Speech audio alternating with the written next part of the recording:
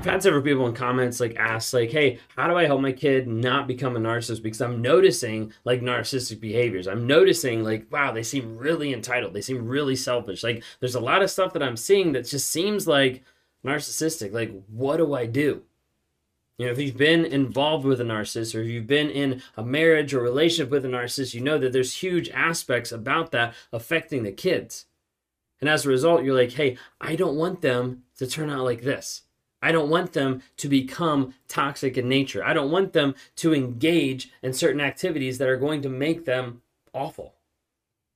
A lot of times people reach out sometimes in desperation of like, hey, I need help. How do I actually figure out this? How do I actually help avoid and combat the toxicity that's been placed in their lives, the toxicity that has been in our lives for so long? How do I combat that so they don't become a narcissist?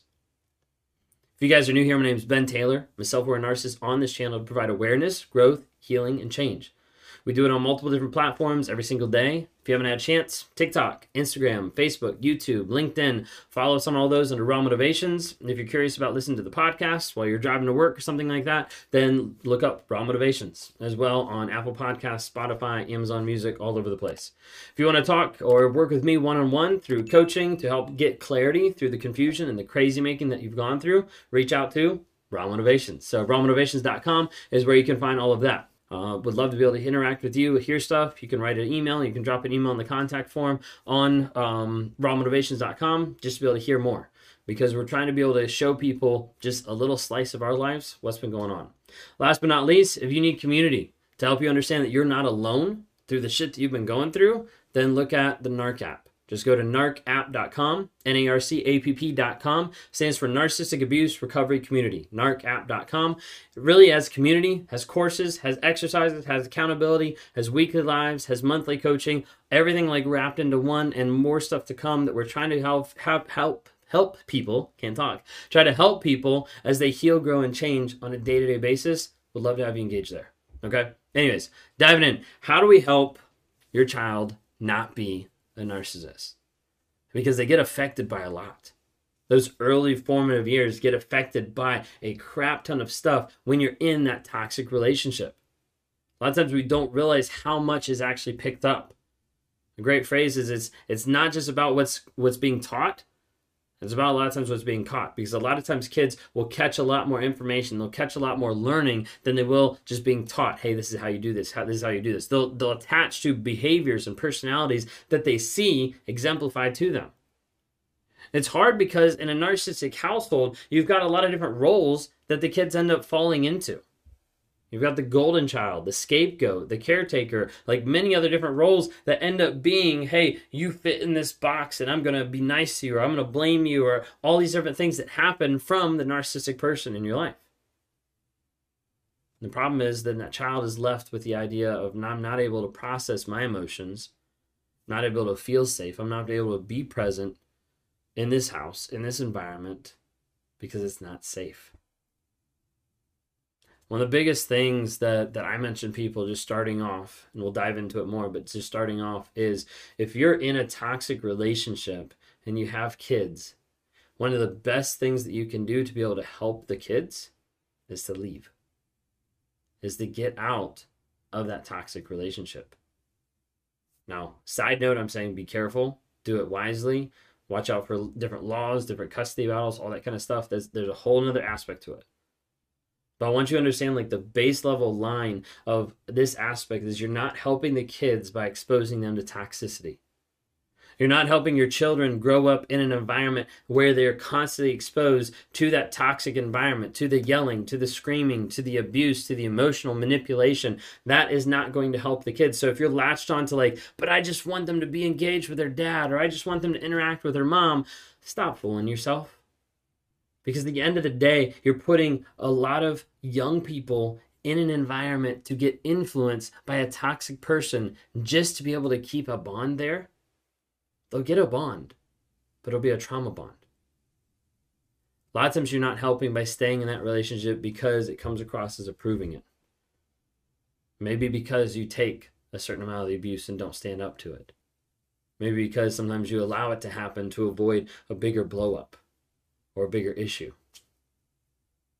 A lot of times when you stay in the relationship, you're not helping the children as well with their confidence because they're seeing you beat down constantly, mentally, emotionally, or even physically.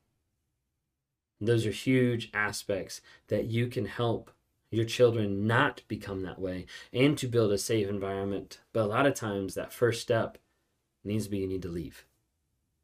You need to get out. Sometimes people are like, but I want to keep that relationship with them. I want to be able to have them to have a relationship with their dad or with their mom. Best quote I think I've seen about parenting and about all this topic is it's better to have an absent parent than it is to have a toxic one. Because it's a lot easier to heal from a void in your life of, hey, I don't have a father figure, or hey, I don't have a loving mom. It's a lot harder to heal when you have a person in your life that says they're loving and they're abusing at the same time. That toxicity is much harder and causes years to be able to help heal from that.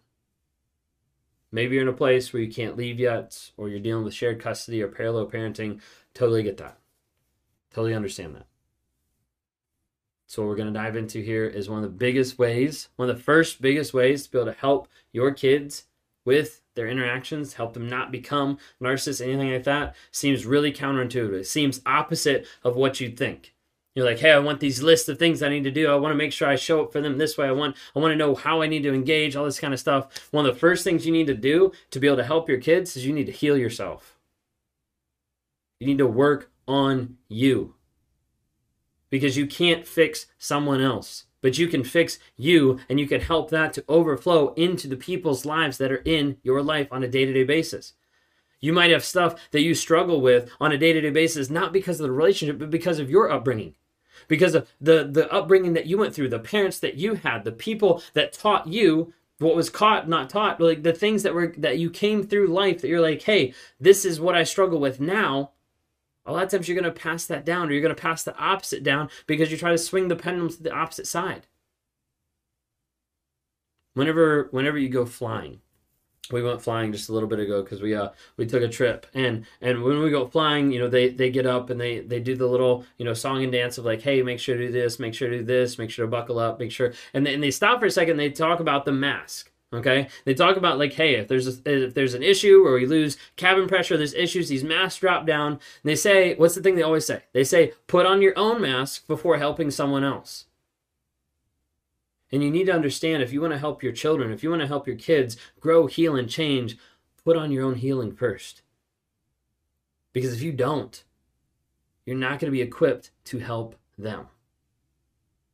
What are the kids looking for so they don't turn out to be narcissists? They're looking to be seen. They're looking to be heard, and they're looking to be safe. They're looking to be seen of like, hey, do I actually matter? Do I actually matter to you? Do I actually matter to someone else? And then how does that actually match up to like, hey, I can validate myself without needing someone else's approval? But a lot of times early on, you have to be able to help coach them to that. You have to help them understand that they do matter, apart from what another person says about them. They want to be heard. They want you to listen to them. Good, bad, ugly, it doesn't matter. They just want you to hear them. Actually hear them by being present, by being there, by being engaged. And not judging. Not judging when you listen. Not judging with like, oh gosh, like I need to tell them this, or I need to work on this, or whatever it might be. Just listen. There's nothing worse than a kid that wants to explain something and you're too busy trying to impose your own advice on them. As a kid, they don't care. They just want to be heard. The other one is safe. That it's okay for them to be them, faults and all. They'll still be accepted. They'll still be loved by you. Because they're not going to get that with toxicity. They're not going to get that with an unhealed parent. They're not going to get that with a toxic parent. They need to be seen, heard, and safe. A couple advices that we'll jump into. Don't parent around your inconveniences. You'll have the narcissist that will do that, but also just regular everyday people will parent around their inconveniences. Stop doing this. Stop doing this. Why? Because I don't want you to. It's not because there's actually a reason. It's not because there's actually a logic explained. It's not because there's actually a why behind it that shows the child, hey, this is what you need to do because you might get hurt or because this might happen. It's just like, hey, stop doing that because I don't like it. Don't parent just to be opposite of what you had. A lot of times you'll have parents that have messed you up in different ways, that have hurt you, that have not given you love or affection in certain ways, and you go into being like, hey, I'm not going to be that parent. And as a result, you go into the next relationship, you go into having kids, and you're like, hey, well, at least I'm not that parent. But then how are you showing up intentionally in this that's not swinging it to the opposite side, but is actually living the way that you want your kids to be able to live on a day-to-day basis? One of the things that is, controversial, gentle parenting, respectful parenting. The person that I follow on Instagram, the Considerate Mama, she's got a lot of good content there, a lot of controversial content that people are like, oh, like this and this and this. A lot of times we get into this, especially in like the Christian and the religious community, of like, oh, well, you just need to do this. You just need to make the kids conform. You need to make the kids do what they're supposed to do. But a lot of times what all that happens is they beat, they shame, and they punish the kids instead of actually disciplining and helping raise them up. You see, you can try to raise a narcissist through all these stuff. But if you're beating them, if you're shaming them, if you're punishing them, instead of actually teaching that child how to grow, how to live, how to process emotions, how to live in a safe environment, you're not going to get anywhere. It's counterculture with a lot of Christianity, with a lot of religion. So you'll probably get some flack on this. Who cares? I don't care. Like I had an interaction with someone that they were saying like, hey, like this is what I did and it made my child like no longer do this. Like, all right, we'll get real. Okay. Example, there's someone that was talking about like, hey, this happened either to me or to their child. It's just an example. Okay. This is a real example, but I'm trying to parse it out a little bit. Okay. This happened of like, hey, like the child is like screaming and crying. So they just left them sitting in the middle of the floor in the grocery store and made fun of them. They're like, that child's not going to do that again. Well, yeah, because you just shamed them. You just beat them down in front of other people and you just validated whatever they were crying about. Some people are like, oh, like that's getting a little too close there. I don't like that. I don't care if you don't like it. I care about trying to help people understand how they can help heal, grow, and change themselves. But then they also have to bring that same empathy and that same love to the people that are in their lives, the little people that they need to try to help grow and change. Because the problem is if you only try to get conformity of their behavior, it's going to leave their heart unchanged. It's going to leave their actual motivations, desires, and the why behind what they're doing unchanged. And they just know, hey, I need to comply with however I need to comply because it's not safe if I show this emotion around mom. It's not safe if I show this question around dad. It's not safe if I do this. So I just need to do whatever they want me to do. And then we wonder why they get into toxic relationships later down the road. That's my tips. Hope that helps. I want to let you know that you're not alone. You're not crazy. You're not hopeless. Reach out for help.